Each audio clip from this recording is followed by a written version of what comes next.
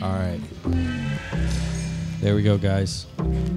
We are back for yet another episode of the Soccer Dad Pod, where we attempt to enlighten as many as possible as to our soccer insights. Talk about our kids, talk about our lives, talk about beer, talk about whatever makes sense at the moment. And tonight is going to be one of the fun ones because we have some of my favorite people in the world here. Across the spectrum, not only other soccer dads, but longtime friends, soccer teammates, as well as business partners, etc., etc., etc. It's going to be a fun episode. First off, carpool co-host of the day, Jared Bertrand. Say hello. Come on. Let's go. Carpool co-host. Yep. Bring it. So we're just going to get right into it today. I've got two guests that are going to be on today on this episode that have probably meant more to the soccer scene in the last 15 years than the vast majority of clubs or coaches or anybody that actually touches a ball. Super proud of this one. This is Matt Stelzer from the Amsterdam Tavern, one of the original founders, owners, openers. And we've got Mr. John Shine from Urban Chestnut Brewing Company, one of the largest supporters of soccer in the area, on today. So let's just start with a quick hello. First quarter at a minimum. We've got Matt Stelzer by himself. John is somewhere around here because we are at the illustrious, famous Urban Chestnut Brewing Company on Manchester in the Grove. Matt, say hello. Hello. Matt, say anything else you'd like to say. Come on, Matt. Can I get a FU at least? Yeah, he... Just wait. 2 more beers. It's coming. It is coming. No, thanks for having me on, guys. Yeah, man. Obviously, we've been in the trenches for a long time on the south side here, in business together, and as well as obviously me paying your power bill down at Amsterdam for the first 3-4 years in the form of Miller Lights and Powers Hour. Powers Hour. I'm really looking forward to this because this show is really dedicated to the nuance and the kind of the absurdity that is the sideline of soccer and just the normalcy of soccer dads, soccer moms, and people that love the game, that are around the game, that their lives, their endeavors, and how it relates to the game. And what you have done, what you and your brother and Lyle and the team at Amsterdam have done in the past, what is it now? A little over 14 years. 14 years to the south side. In a city that is a soccer city, you kind of raised the bar. Oh, brother. Yeah. So here's where I'm going to start with this. You don't need to say anything. You just need to listen to Jared for a second. Because Jared, my friend here, lifetime soccer player, right? You're D1 player, Missouri State. You had your accolades. You've put the boots on for many a year. You know everything about the game, right? But I'm going to completely embarrass you at this point. Tell me again, when was the first time you stepped foot in Amsterdam Tavern? It was today. Boo. Didn't even know it existed. Had friends that went there. Was like, I live out in Wentzville. I got some soccer bars. We got Hat Tricks on Mexico Road, which is relatively new. We got some other people that think they know soccer. Walked into Amsterdam Tavern today. Absolute mecca. Ashamed. Embarrassed. Hadn't been. Shame on me. Played my whole life in this city. Love soccer. And didn't know these Stelzers knew what soccer was. I mean, kudos to them. Well, and I'm giggling here because we're already trading cell phone snippets of things we're going to talk about, and we're looking at a meme completely making fun of Arsenal or arse and anal. Here's the thing, Jared, and you can speak to this having been literally introduced to it today. I don't think there is a bar in the Midwest, because we've been all over the place with our kids, independently, as young adults, etc., from Chicago to Cincinnati to Columbus, all over the place, right? Name a better soccer bar in the Midwest, quite possibly in the nation, than Amsterdam Tavern. The only one I can think of is my garage, but after that, we don't have a liquor license, so there is none. Yeah. Matt, how does that make you feel, though, when you hear about a guy that's in our backyard that literally just walked in for the first time today? No, I love it, actually. Understandably, he lives in Wentzville, so that's a long drive. He was telling me earlier that it was his first time in, and I'm like, I get it. I'm like, here's the deal. You go down to the bar and you have a couple drinks, or you have more than a couple of drinks, and you don't want to drive. Yeah. Hopefully you have a friend who lives in the city, or you take a $150 Uber ride home. Well, I would have loved the $150 Uber drive home, because it would have saved me $50,950. Well, I believe what we're leaning into is a whole other legal topic here. Yeah, you know what, Matt? This is you and I have had a million different conversations, privately, publicly, sitting at a bar with a room full of 500 people rooting for our team, their team, U.S. team, etc. And we've sat at that pub with two people, you and I, watching the same. This many years in, I'm gonna go to the finish line first, and then we're gonna go to the kind of the Amsterdam origins per se. How does it make you feel today when you? Because I know you're not there a lot these days, when you turn on the camera and look at people from your couch, knowing the effect and the impact you've had on the soccer scene here. Yeah, it's great. Again, I love it. It's something that the three of us are very proud of, and we did create something. I think we created a viewership in St. Louis that really wasn't there as far as outside of the house. Right. So, it's something that was basically just kind of a dream, and kind of like a lemonade stand when we first opened up. Never thinking it would ever actually go this big. I just thought, hey, if I can have a bar for 3 or 4 years, and then it doesn't work out, hey, at least I tried it and it was great, and it's something I can check off the list. But it's obviously not that, because we're almost 14 and a half years into it, and it's just continually growing and growing and growing, and it's pretty amazing. So so let's go back to the starting line then. Little bit of background on you guys. I'll give the 10,000 foot. You fill in the gaps. You are the youngest of 7, I believe. Six. Okay. Five boys, 1 daughter. That's it.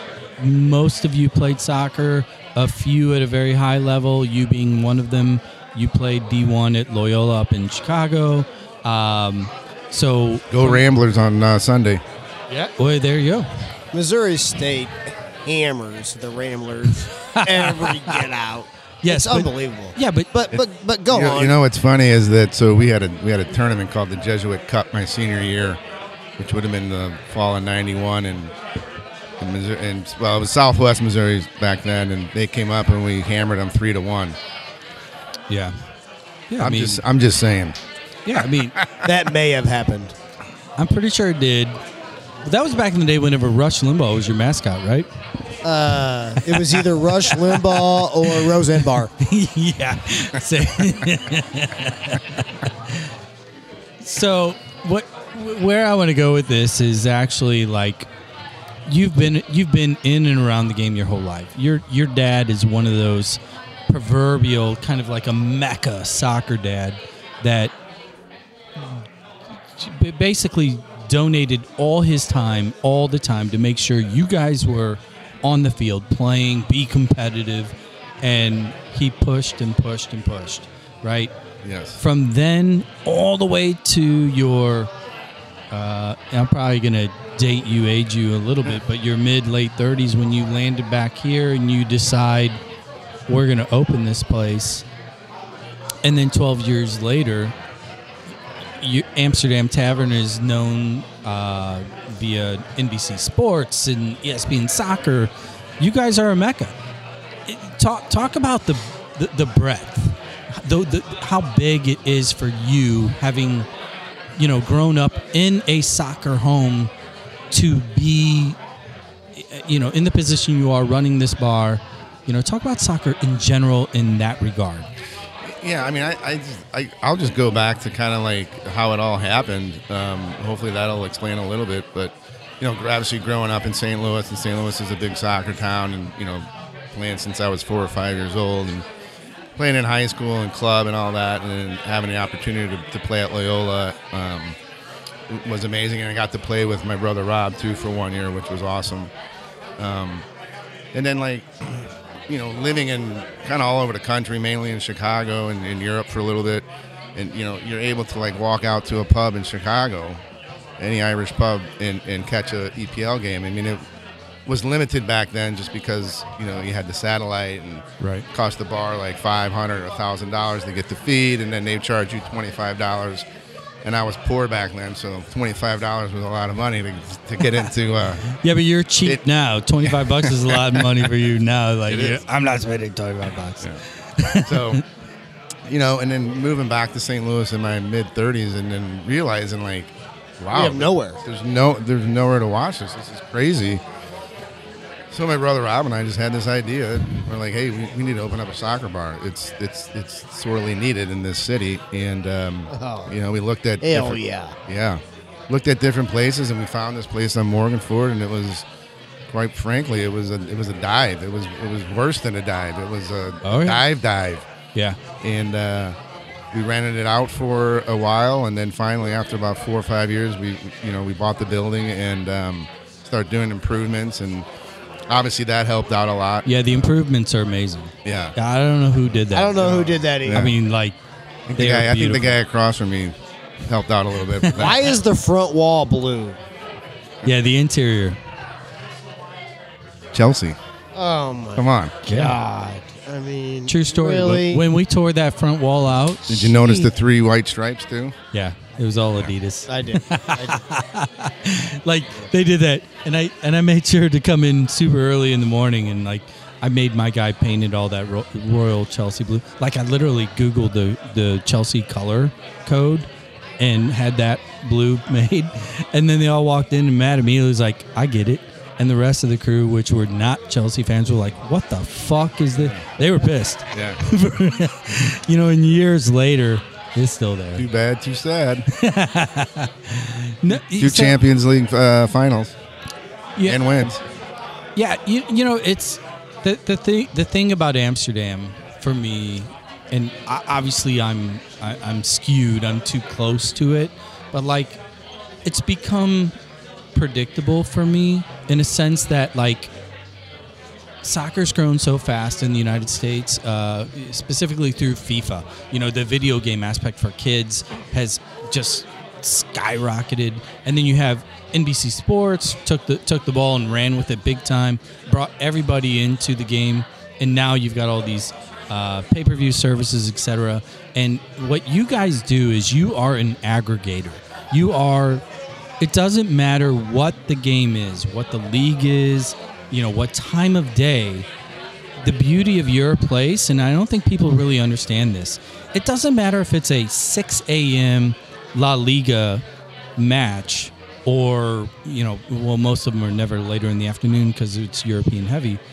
You cater exclusively to the soccer market, which is extremely different than the majority of, quote, soccer bars in America, period. Right. Well, right. most places throughout the city, county, and then you get out west to St. Charles County, there are people that think they are soccer bars,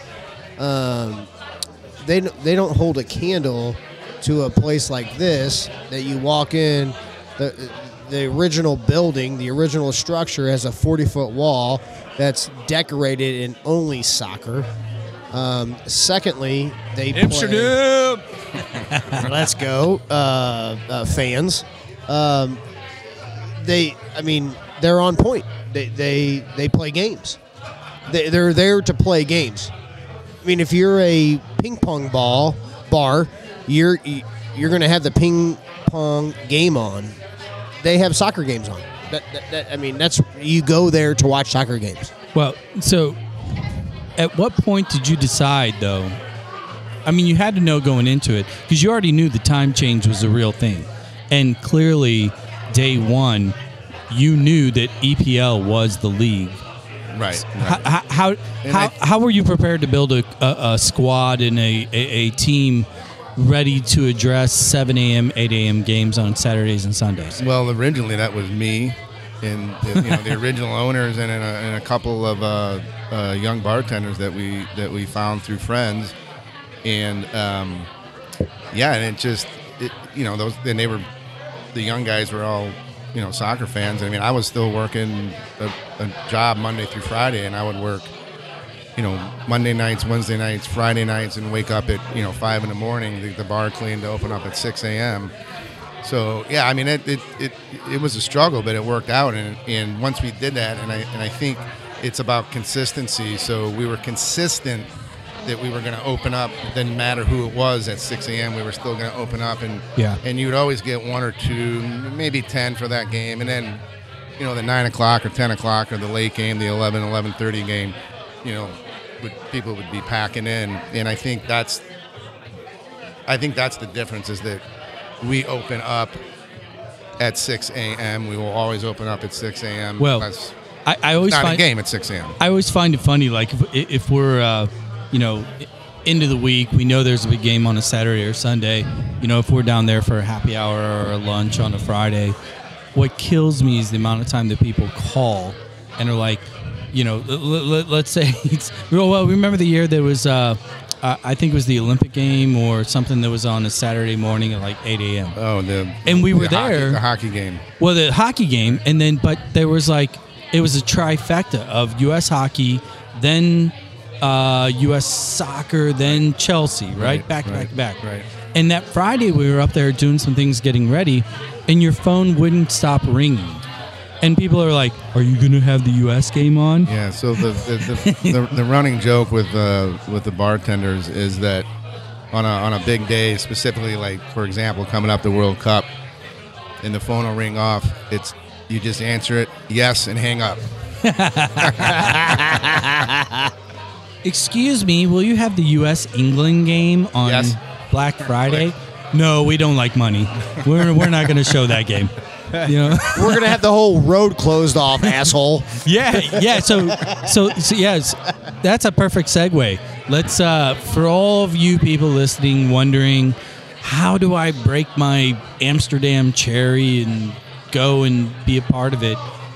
There probably hasn't been a better opportunity, really, in the recent 3, 4, 5 years than the World Cup this year with Black Friday's game. Talk about what you guys are doing, what that game is, and what it means to Amsterdam. Yeah. So the group that the U.S. is in, I'm sure most people know, it's England and Wales and then Iran.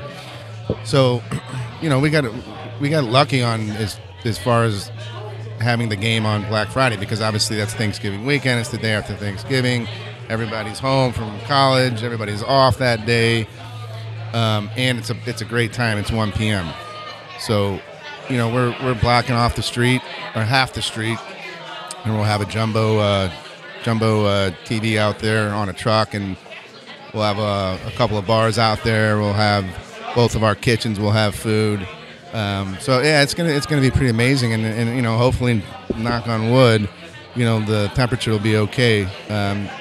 St. Louis hasn't had a cold winter in a while. Yeah. So we're wishing that. So you're due for a 15-degree day. Yeah. Right. Right. Yeah. Hey, so let's go through the archives a little bit, because in the 12 years plus you guys have been doing this, I've been there for a number of what I would consider marquee games, ranging from World Cup to Champions League, Chelsea in particular, Champions League final. Talk about a few of your favorite moments at the bar. What was the game? What was the crowd? What was the result? 2010 World Cup in South Africa, that would have been the England, U.S., the tie. Yeah. Right? Now, isn't that funny, though? I mean, think about that. Like, people that are listening that are maybe on the fence, soccer fans, they just heard you say that one of the first game that came to mind, England-U.S. tie. Yeah. Like, nobody won, but we tied. That's all we needed to do. What was the game where Landon Donovan slid in the 90th minute to score that goal? That was the U.S. England game. I could be wrong on that, but I'm pretty sure that's the U.S. England game in 2010. I was in Panama City at a bar, at a soccer bar, mind you. It wasn't Amsterdam Tavern. Yeah, phenomenal. I mean, I can't.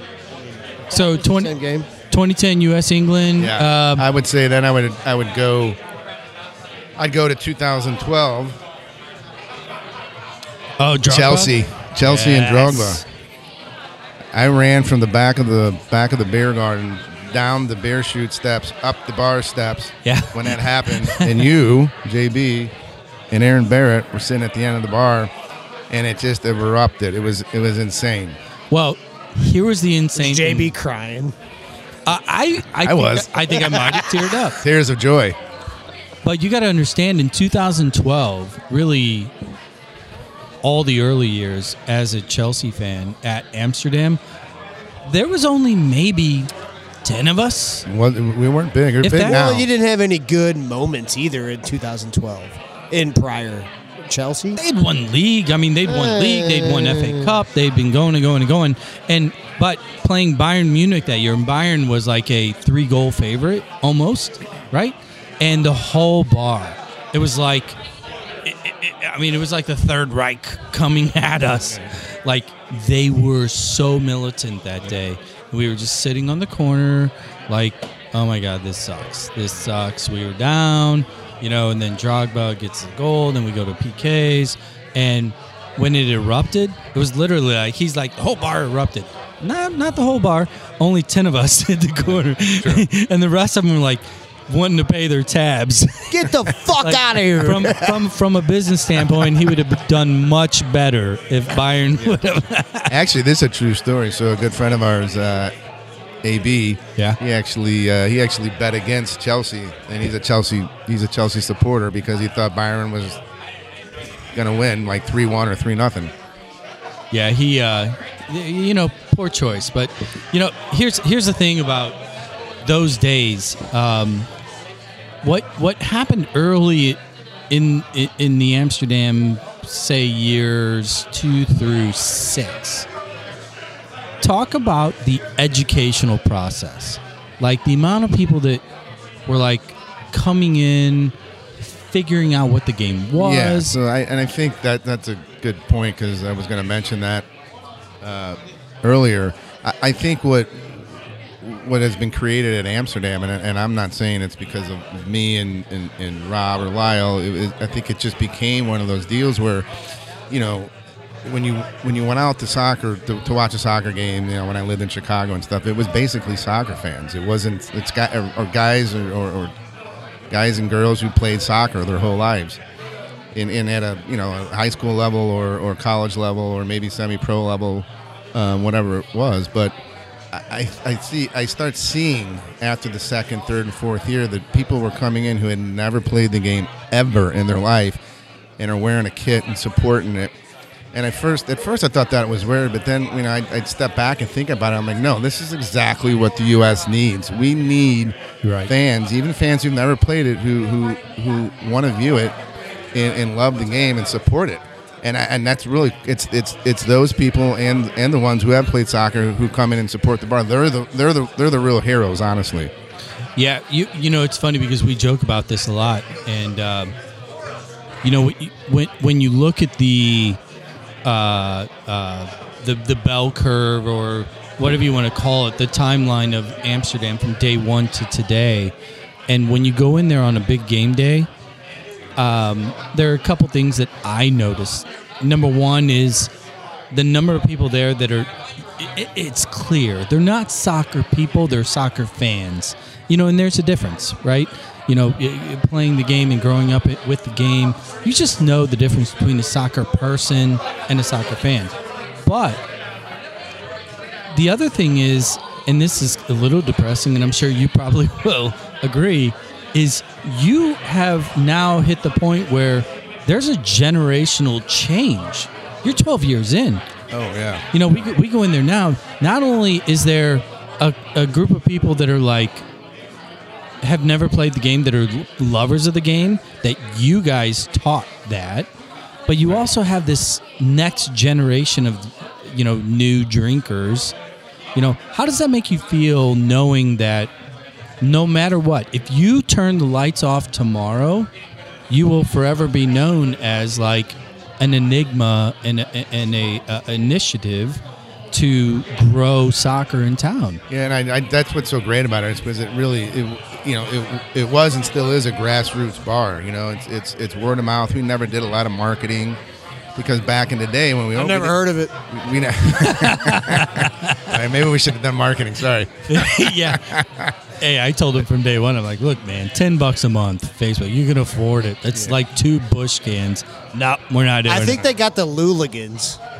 Well, there's a couple groups. That's Stelter's favorite group, isn't it? Hey, there's a perfect transition there.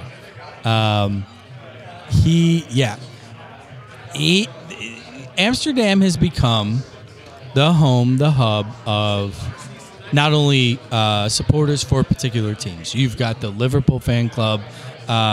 You've got United. Little dust up with some of their people that was completely justified, and they've tried out a bunch of other places, and it's never really worked out for them. Like they're clamoring to come back home. They are, and they're I mean, everybody, they're all, and there's, they're all great guys. Everybody who comes in there, they're awesome for the most part. You have a couple little hiccups like we had in 18, but we took care of it, and everyone's welcomed in there. There's absolutely no tolerance for fighting because you're Liverpool and you're Chelsea and you're Man U and you're Tottenham. There just isn't. So when that happens, we take care of it and beat it. Well, you know what they do is they go to like Jesse Finney kind of guys, and they make sure that all the gates and everything is taken care of. Like, it's one of those things that when you go to a big game there, if you feel the tension rising, it's like undercover 007 like soccer security guards. Yeah, and even better, our customers, it's self-policing. Oh, absolutely. They take care of it too, which is why I love them also. So real quick to get back on that, kind of like the younger generation coming in and viewing and all of that. It's amazing. It's just amazing to see that happen, because it really has. I've never really seen it anywhere except for Amsterdam, and I'm not patting myself on the back. It's just something that I recognized when I went to soccer bars all over the country and blah blah blah. That it was the majority were people who had played the game their whole lives. And what I think is so awesome, again, probably repeating myself, is that having these people who love the game and maybe have never played it or never played it at a high level, or totally into it. I mean, that's what the game needs in this country. It's about the camaraderie. Yeah. Let me ask you this question. You mentioned all these places that you went around the country. Have you been to a better soccer bar in the country? I mean, I've been to the bars in Manhattan. I go to Manhattan all the time. There is not a soccer bar that compares to that. Where have you been that you've been like, this place has a good soccer bar? Yeah, I mean, Chicago's got a bunch that are good. The Globe. The Globe is good. I can't think of the name right now. Cleo's, I believe it's called. Down on Chicago. Chicago and Damon. Yeah, I think so, yeah. So there are good ones, and I'm not there all the time anymore. I mean, Hidden Shamrock back in the day was a great one. That's the one that would charge $25 to get in because they kind of had to because it literally cost them probably $2,000 to get the feed back in the early mid '90s. Yeah. Put it on Sky Sports. Well, Yeah, right, you know, right. I'm going to toot your guys' horn for a little bit because the reality is, you know, I lived in Chicago for, you know, a decent amount of time. Cleo's was the sponsor of our soccer team. You guys just do it different. You do it. I think there's a couple factors. Number one, St. Louis is the soccer city in America. We are the original soccer capital. There's no denying that. I don't care what anybody says. Any of our fans listening in Jersey or LA or whatever, it doesn't matter. What about the picture in the bar? Whoever bought it, Peter Dunn's picture. Who sent it around the country, and however long it took to get the how many people from St. Louis that were on that World Cup squad? Yeah, so I'm going to fill in the gaps real quick. In the bar, there is a framed photo, professional print of the 1950 U.S. team that beat England 1-0. And the beautiful thing as it pertains to St. Louis is the gentleman, Peter Dunn, good friend of ours, that got the picture. He spent how many years, Matt, sending that thing around the country, seeking out the ex-St. Louis players that were in that lineup. Yeah, I think most like the I can't remember. I think he's probably got 5 or 6 signatures. Most of the guys, fortunately, he got them signed before they died. And the one guy he was having an issue with was an East Coast guy. I think he lived outside of Philly at this time, and he had to reach out to his daughter, who then reached out to her dad, and he sent it up there, and the guy signed it. And I can't think of his name, but he was an East Coast guy. But yeah, it's pretty amazing that that's in the bar. Yeah, I mean that's an excellent picture. Well, it's one of those things. I don't care who the hell you are. If you saw the picture, if you have any idea what's going on with soccer, if you knew it, you knew the story. If you saw the signatures, if you know the backstory, and you knew there was 5-6 St. Louis players that beat England in 1950, fuck off. That's awesome. I mean, that's how I feel. Like literally, you know, when we run around the country with our kids and we chase them and we do all the things that we do and we land in these quote soccer cities and these quote soccer communities, and I don't want to diminish any of the others. Look, they're producing great players. They're training, especially at the MLS Next level. I mean, U.S. soccer is on the uprise. But let's not kid ourselves. I'm a homer. You guys are homers. St. Louis just has a special sauce that other cities don't. You know? Yep. Case in point, and we haven't brought this up today yet. How proud were you when you saw the 2022 U.S. national team lineup and we had 2 of our boys out of the 24? Oh, it's awesome. It's awesome to see that. Both from Scott Gallagher, Yeah. both from St. Dominic. Guess who's a St. Dominic alum in this podcast? Here we go. Okay, no more St. Dominic talk, but I mean, think about that. We've all been around the game a long time. Matt, you worked at U.S. Soccer in the prime days, late '90s and beyond. You know, with your brother and everything. We'll get into that in a second. You've seen tremendous talent at the highest level from a U.S. soccer standpoint, and here we are in 2022, and that roster comes out, and you look at it, and not only is it two St. Louis guys, but yes, they were from the same club. What's your take on that? How does that make you feel when you see? It's amazing because they're from St. Louis and we're from St. Louis, so it's you know, we're all proud of that, obviously, and they're good players too, right? You know, they both play in England. I'll say this: back in the day when I worked at U.S. Soccer, it kind of had become we had nicknamed it the East Coast Mafia. Basically, a lot of the coaches were East Coast, and they kind of just they kind of put St. Louis in the Midwest to the side. St. Louis was poo butt. And yeah, it's true. And a lot of the guys that they got were guys that they had coached. Come play us, Delco.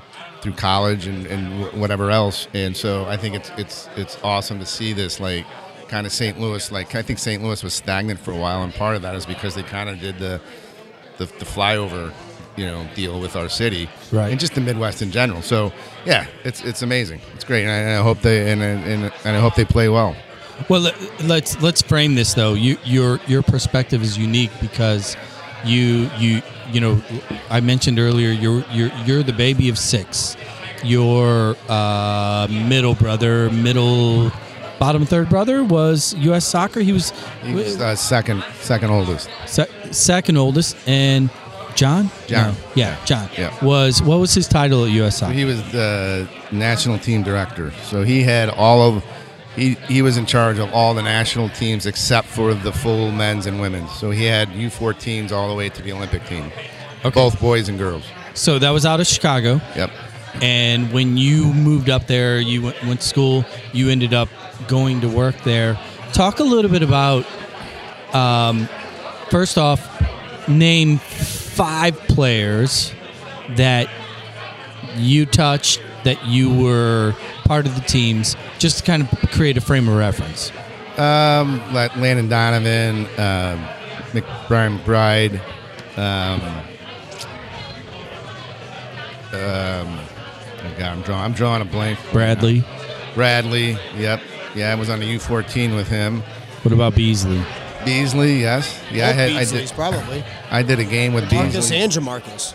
High press there, Jared. Demarcus and Jamarcus Beasley. Yeah. Both of them were national team guys. Yep. So Carlos Bocanegra, Timmy Howard, Brad Friedel, Casey Keller. Now it's rolling. Yeah. So here's my question. Working with those teams, traveling all around the world to these tournaments that they would play in, the U17s, U21s, etc.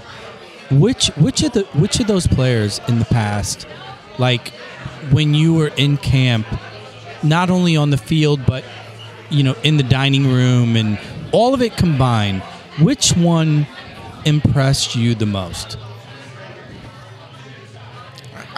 You know what? Honestly, if you want to go on and off the field, I'd say Brian McBride. Just stand up, solid guy, great player, nice as hell off the field too. Didn't have an attitude, didn't have an ego. Young guys. I was on U14 camp when Freddie Adu came in, and he was clearly just amazing. I mean, I'm just sitting there watching the scrimmages, and it was a joke. He looked like Pele. He would run from one end to the other and go through the whole team. I saw a lot of amazing guys. It was. I was lucky to do that and be around those guys. It was pretty amazing. All right. Here's the deal. We're going to give you a quick update. That background noise you hear is the Urban Chestnut Brewery down here on Manchester in the Grove. They have a brand new game room / brew room / liquor room. If you haven't been, come. And one of the things about Urban Chestnut down here, and Matt, you and I have talked about this a number of times. You lived in Chicago for a long time. You've lived in New York. You've lived in Turkey. You've lived all over the place. I've lived in Chicago, and I've traveled all over the world. We're both kind of foodies, right? Yeah. Yeah, definitely. When it comes to pizza, right? We've ate pizza all over the world. Tell people about the pizza here. Come here now. It's amazing. It's absolutely amazing. It's some of the best New York style pizza, even in New York. Are we talking about the pizza at Urban Chestnut or the pizza in St. Louis? I'm going to tell the pizza right here over your right shoulder. That Urban Chestnut cooks. Is legitimately, correct. It's not St. Louis style. It is straight New York. It's amazing. Kind of hand tossed. It's all about the crust, too. The crust is amazing. So the crust, I believe, and correct me if I'm wrong, the recipe for the crust came from What's his bread tenant? Union Loafer. Union Loafers. Yeah.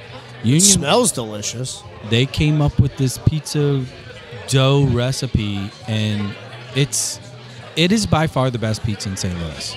By far, Urban Chestnut Pizza is the best pizza in St. Louis. Here's what we're going to do. We're going to take a quick break. We're going to regroup. We're going to fill our pint glasses. You are going to try a piece of Urban Chestnut Pizza, and when we come back on, we'll have John Shine with us. Matt's sticking around, and we're going to talk a little bit more about soccer and beer, and you're going to try pizza, and you're going to give us a review. Oh, boy. You like that? And you're not going to be able to eat one piece either. No, it's one of those I'm things tubby, that so I can do it. it's almost like the Bush-Gallagher argument. I mean, once you try Bush, they're better than Gallagher. You think? All right, here we go. We're out.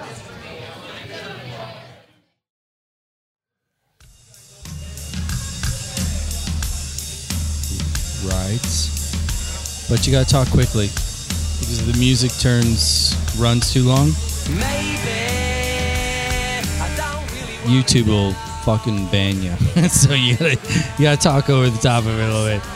Little music. We are back for the second half of, I don't even know what episode this is, to be honest with you. I think it's 9. 9. Yeah, you're right. Thank you, Carpool co-host Jared Bertrand. Episode 9 of the Soccer Dad podcast, where we talk a little bit about soccer and a whole bunch about shit.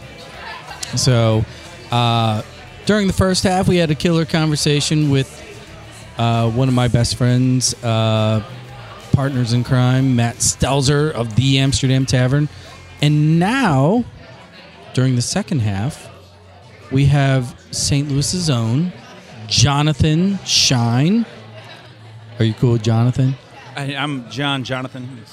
I've never had a preference, but John's great. John's great. All right. Well, that's good. I've only ever called you John, so I'll call you John. No, That's without an H. I think his mother and grandmother call him Jonathan. When he's in trouble, Jonathan. Yeah, it's about this. Yeah, that's right. So we have the John Shine from the Urban Chestnut Brewing Company.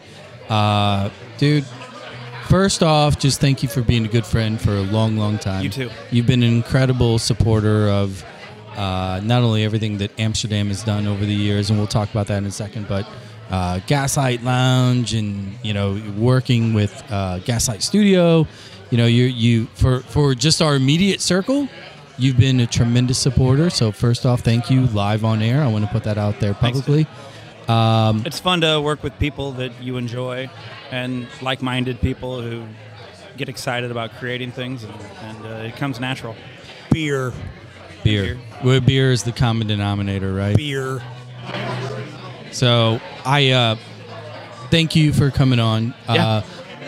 Wanted to I thought this made sense to have Amsterdam and Urban Chestnut on this episode because over the past 12 years in particular, 12 plus for Urban Chestnut as well, both of your organizations really kind of came to fruition at about the same time.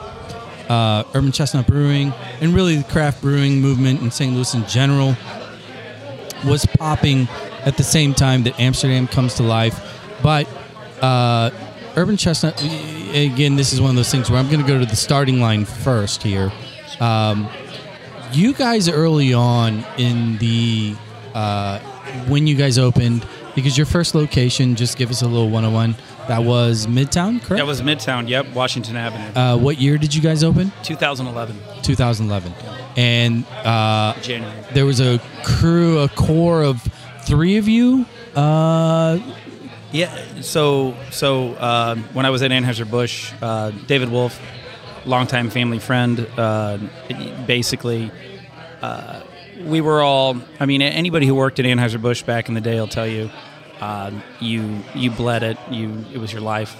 After the purchase, it quickly became obvious that Not your life anymore, and they had no intention of it being your life, and it was you were just You were butthurt. You know, it was like you were a stormtrooper, and it was like, you know, Fuck these Belgians. They replaced Darth Vader, and you were kind of like, wow, it's like Yes. I felt like the guy from that. What are they? I don't know. One of the recent.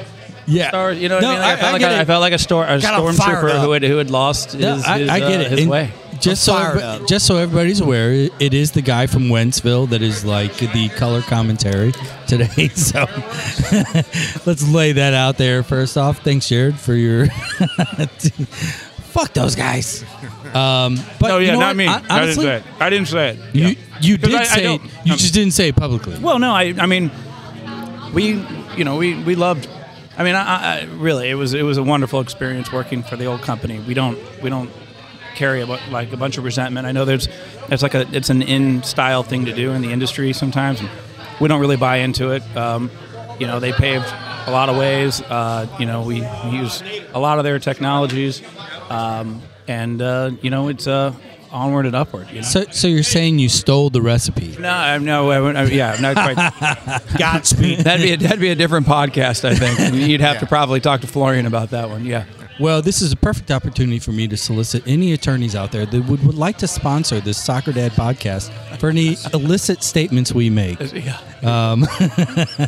No, I basically I just crowbarred my way into it as an investor, and David and Florian, the founders, and I basically I was their dude on the streets, and you know, it was a wonderful thing, and we were just reminiscing about it the other day. Me and Stelzer were talking about. I mean, that's how I met you. You literally on the street walked in one day with some samples, and I'm like, yeah, sure, we'll carry it. Yeah, it was. I mean, that's kind of why our paths have, you know, I walked in and met some really cool dudes who were doing a super cool thing down on Morganford, and, you know. So a couple things that I want to talk about as far as that particular relationship goes. Number one, you're not a soccer guy.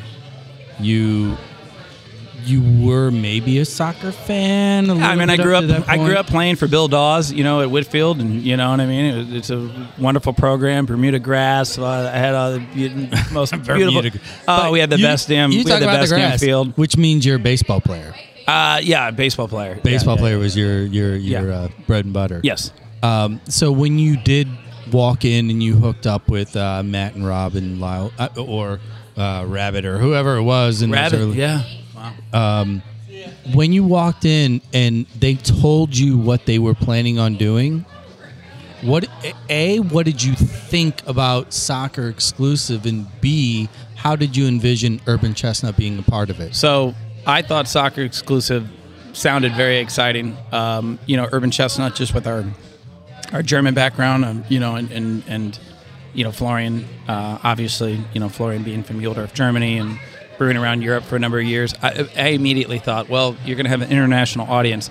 I did not know the rabid, you know, culture that they were going to create. I didn't. I mean, we've stood in awe. As you know, Amsterdam has. I mean, Amsterdam really creates its own universe, its own culture. It is a tastemaker. It is 100%. I mean, it's a major influencer in the city. I mean, people look to Amsterdam for, you know, as a beacon of authenticity. So let's talk about a couple things. Earlier, I talked about asked Matt about favorite game moment, memorable event at the club or at the bar, excuse me. You guys have been constantly rolling out product for years, and everybody knows your North Star is Zwickel, right? That is delicious. Yeah, I mean, my Wentzville partner here is like, oh my God, Zwickel, we're going to the home of Zwickel. I want to go to the home of Zwickel. You know, I appreciate it. Zwickel was the first beer I tasted from Florian when I met with him and Dave. I guess I can say this here. I mean, Dave told me I'm working with this Bavarian brewmaster, and if you want to get involved, meet us at 6 Row Brewing Company. I think the idea of us meeting at 6 Row was because we thought we would see nobody we knew, and Florian was very stoic German. Nothing's changed in 13 years, and I got a chance that night to taste Zwickel that he had brewed, and immediately I was like, oh my God, this is lager. Like I've basically, I mean, you have to kind of know where I'd come from too, you know, switching between Bud Select and Bud Light. I really didn't know anything. You know, yeah, here's the deal. All the 29 people now. I think we were 24 yesterday that are listening.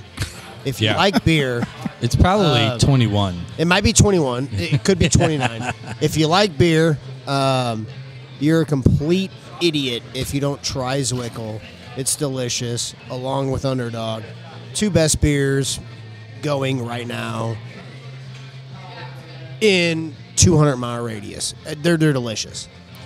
And he's not just saying that because he's here.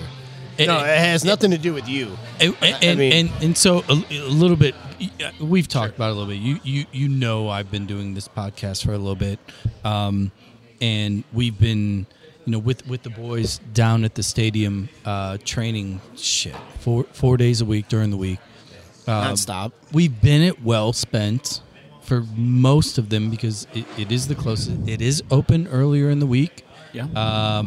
And they tend to brew what I call as cold and yellow beer. Just beer. Yeah, just simple beer. I think they do a great job. I do. Kyle, the guy who started it, I like Well Spent's approach. I do.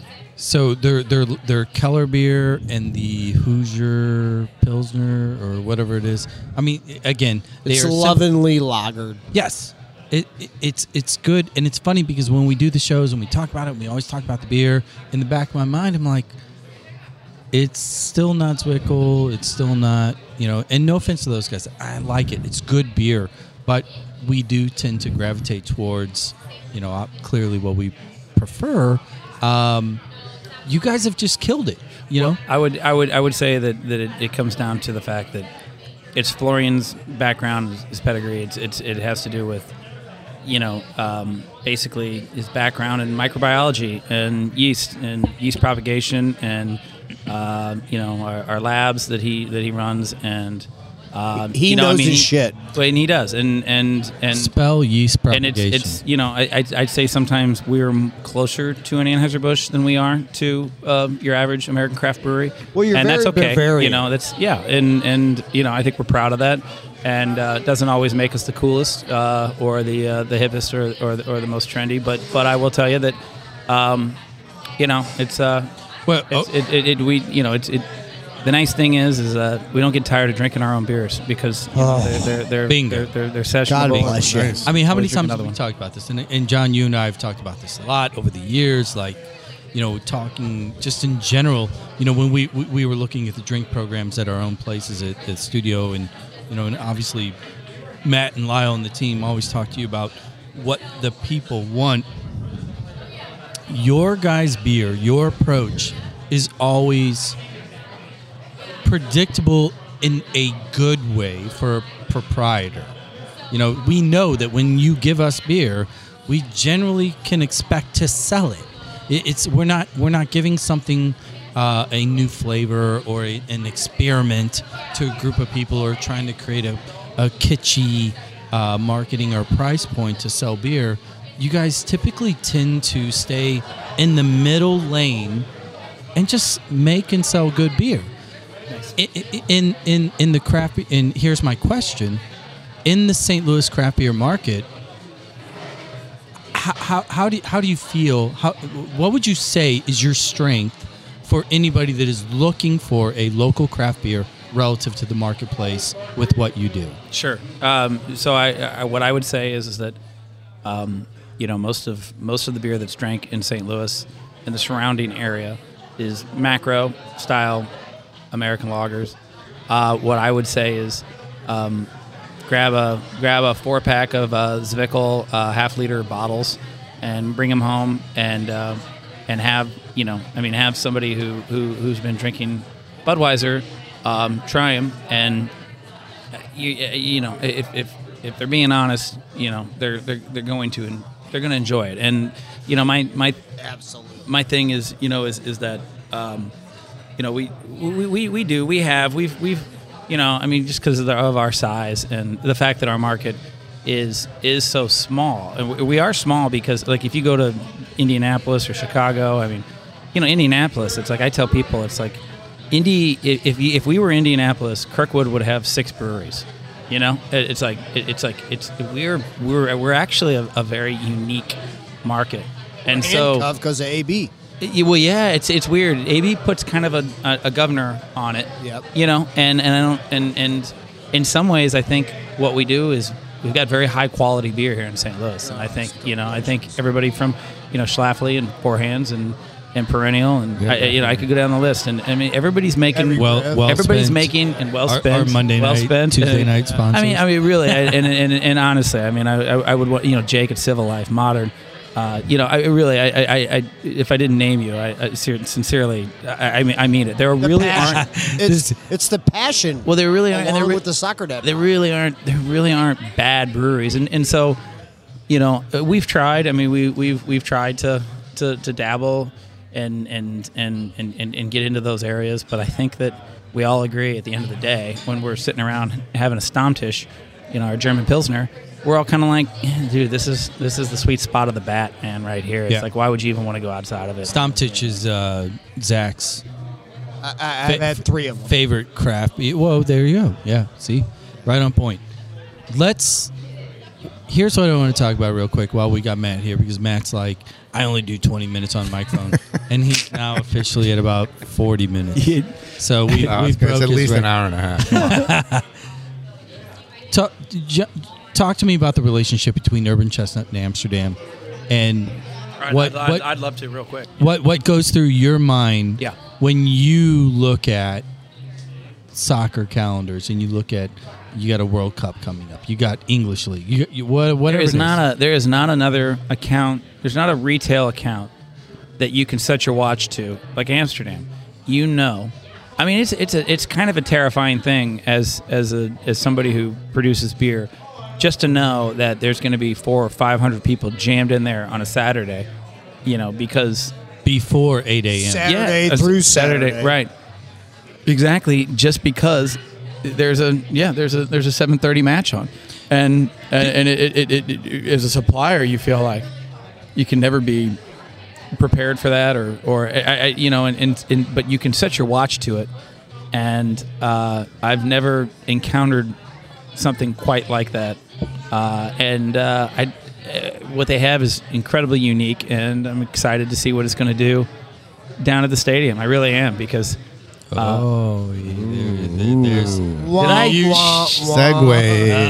segue. Is there editing or anything? I thought I don't edit. No, all good. I just let it run.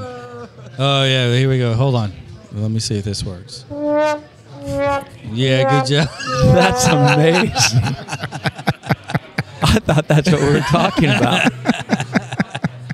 All right, cat's out of the bag. Matt, I'm going to give you 20 seconds, 30 seconds, however many seconds you need. 300 seconds. Let's go. Let me set the table real quick.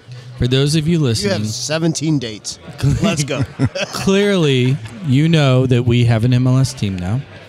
You know that there is a ton of development. We're going to be starting games in March, and there's everybody rushing to the marketplace to get a piece of the pie.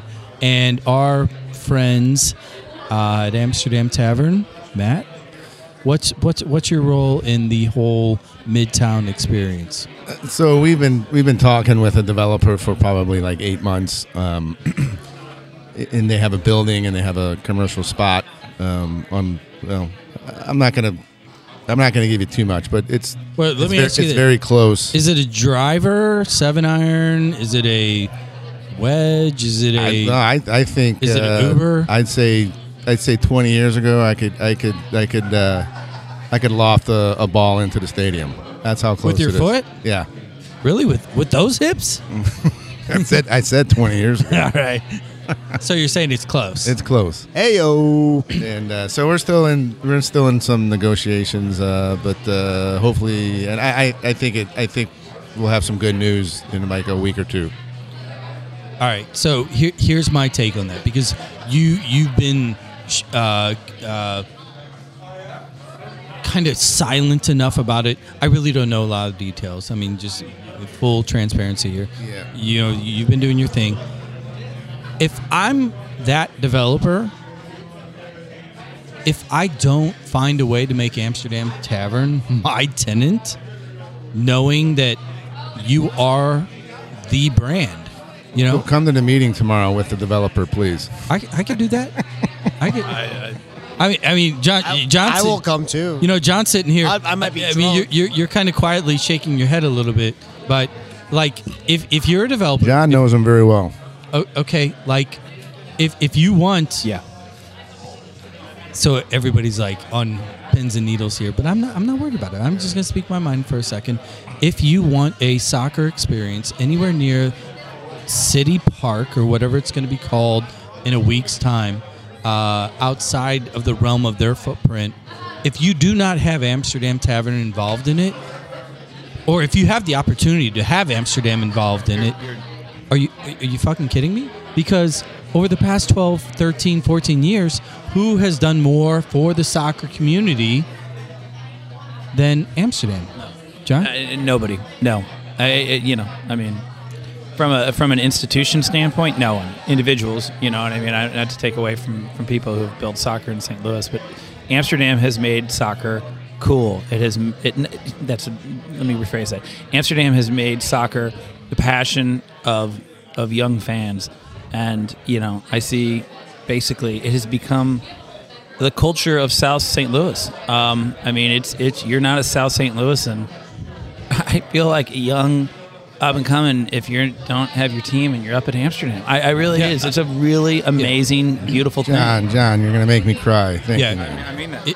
If you don't put a political yard sign in your yard, play kickball, and go to Amsterdam, you don't really exist in South City. Would you You're guys not doing it right. Would you guys stop rubbing each other? No, I mean, look. Kind of, yeah. See, living 7.5 hours west in Wentzville, you know, it's one of those things that I've been around the scene long enough. Actually, all of us have. We've all been in the scene literally the same amount of time. You know, I've seen the residential changes.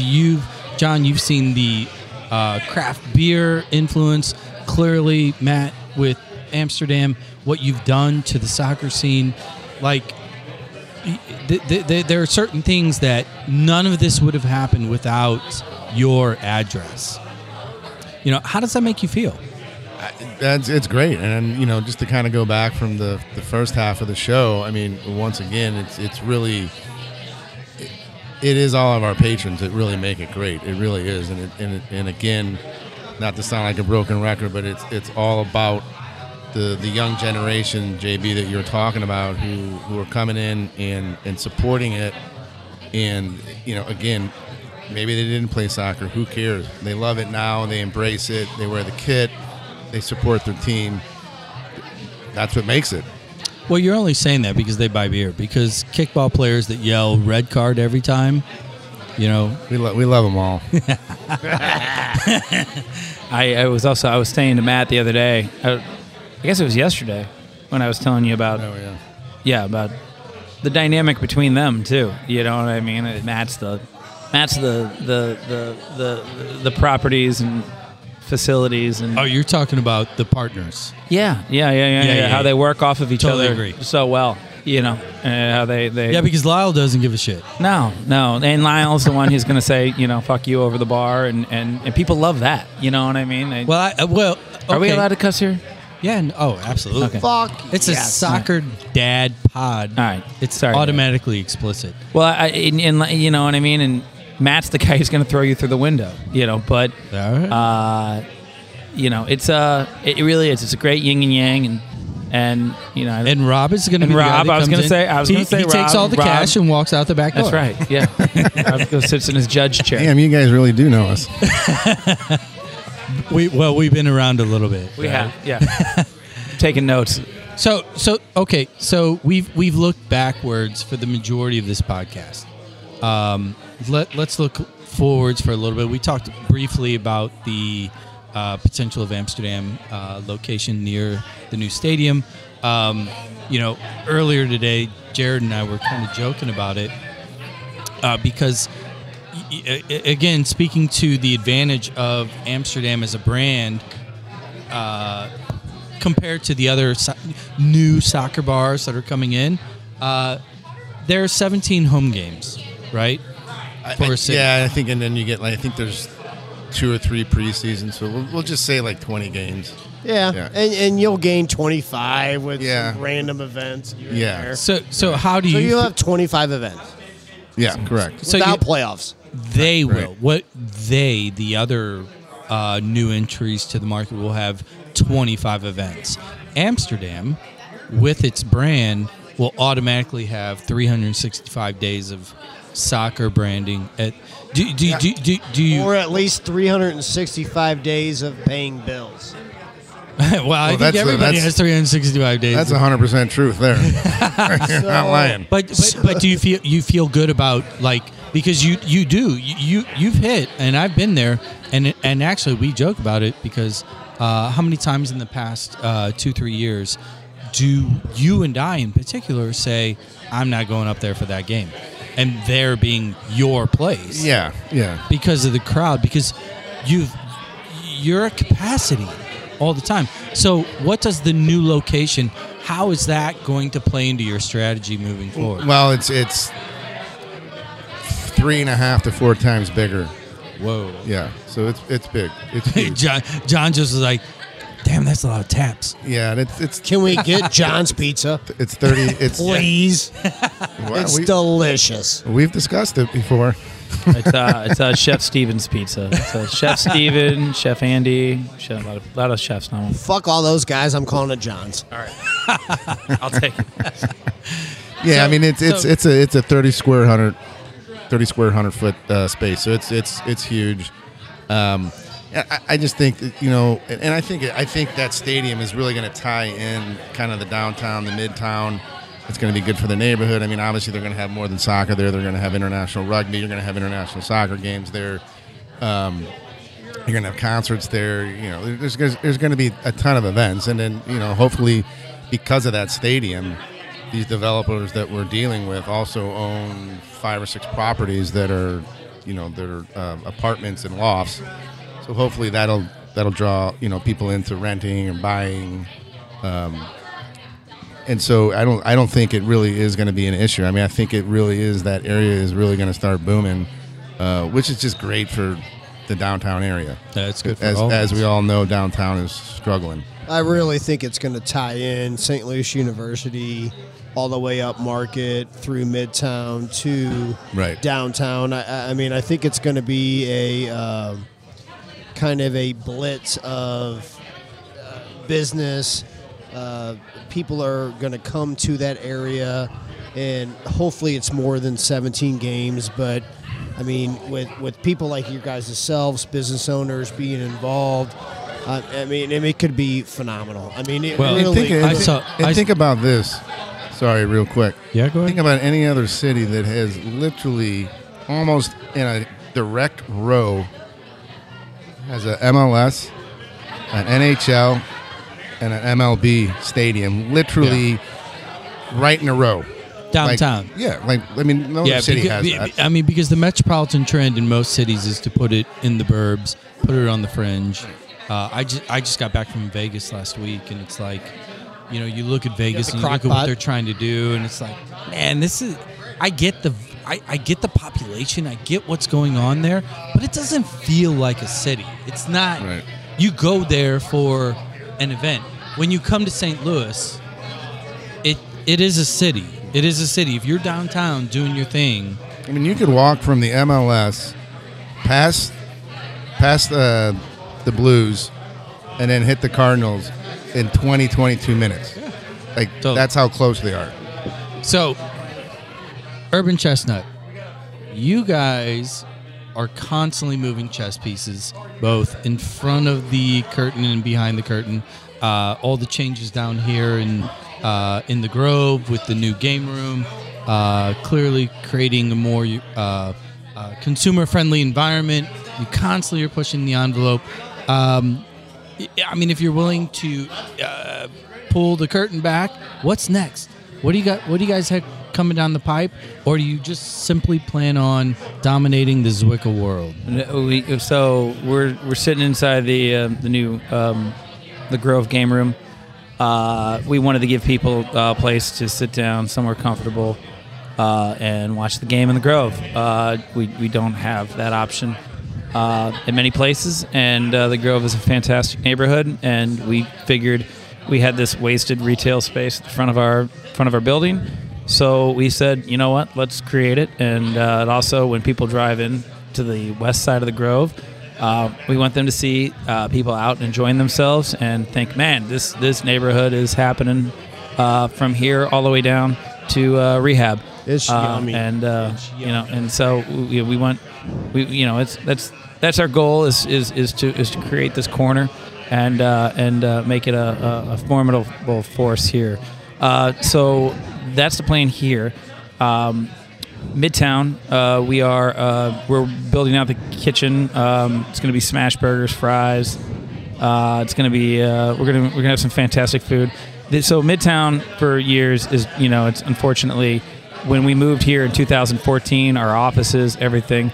We'll be the first one to admit that it anytime you leave your core location, it becomes I hate to use it's the wrong word, but it becomes an afterthought.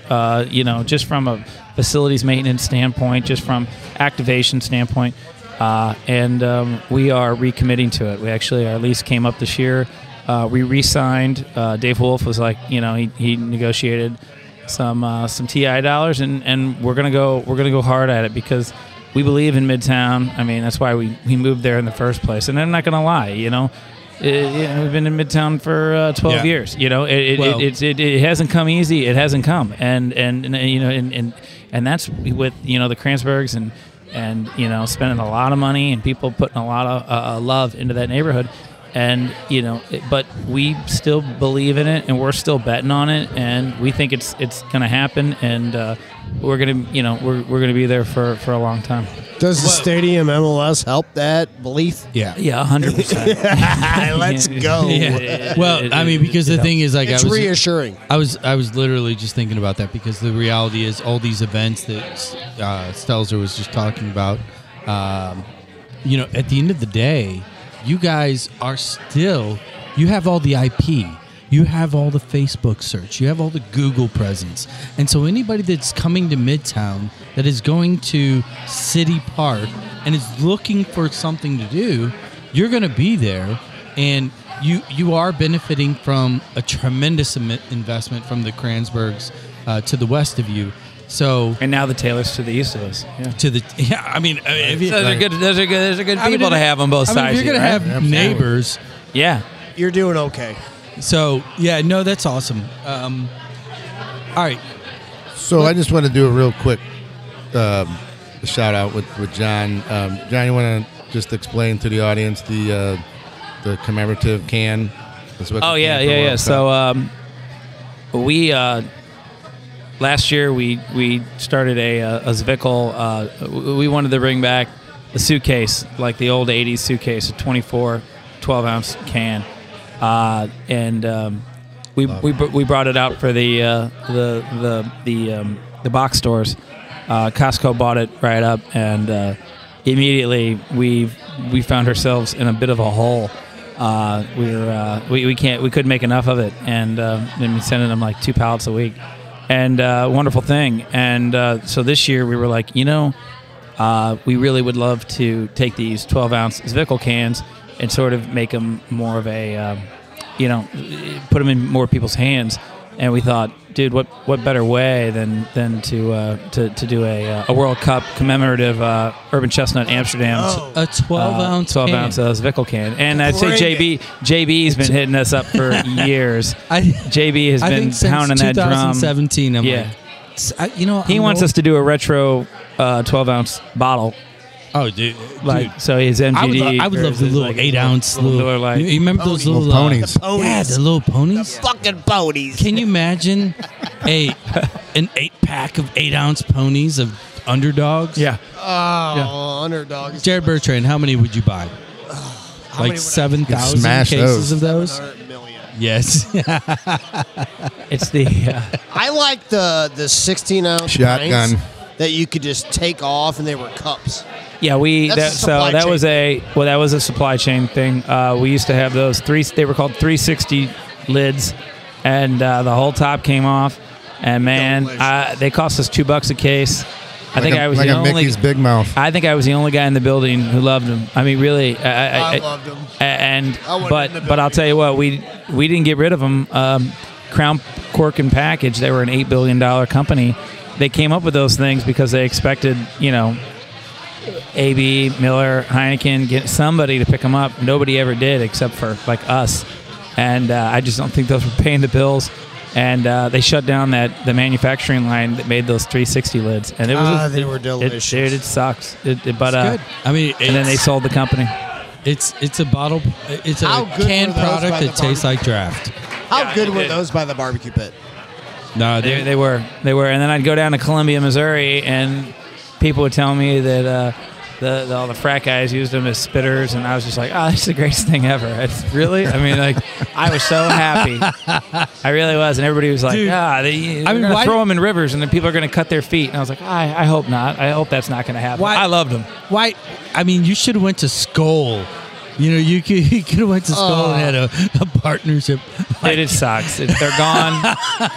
And people are like, why don't you go and manufacture? Like, I'm like, yeah, I'm sure we can go create I don't know. It would take some research. Somebody should. Damn Research it. and I'd buy them cash. from you. Right? Anybody listening, if you've got about $20 million in cash that you would like to invest in, Shout out to our production manager, Amy Stacy. I think she bought a ton of them, though. So we do have like enough for one last run at some point. there And you go, she's Jared. holding them for something special. He's texting. he's texting his wife, how many can I really buy? I want like 1,000. All right, guys. Dude, this was fun. We are definitely going to do it again because we did not cross all the T's and dot all the I's. Plenty of stuff to talk about in the future. Guys, appreciate your time. Next time, I want to tell you the Oliver Kahn story in the locker room. Yes. Good See, story. that's what I'm talking about. I mean, there's plenty of locker room stories that I'm sure we left out, right? Oh, yeah. And John knows where all the Spuds McKenzie bodies are buried. Right. I love Spuds McKenzie.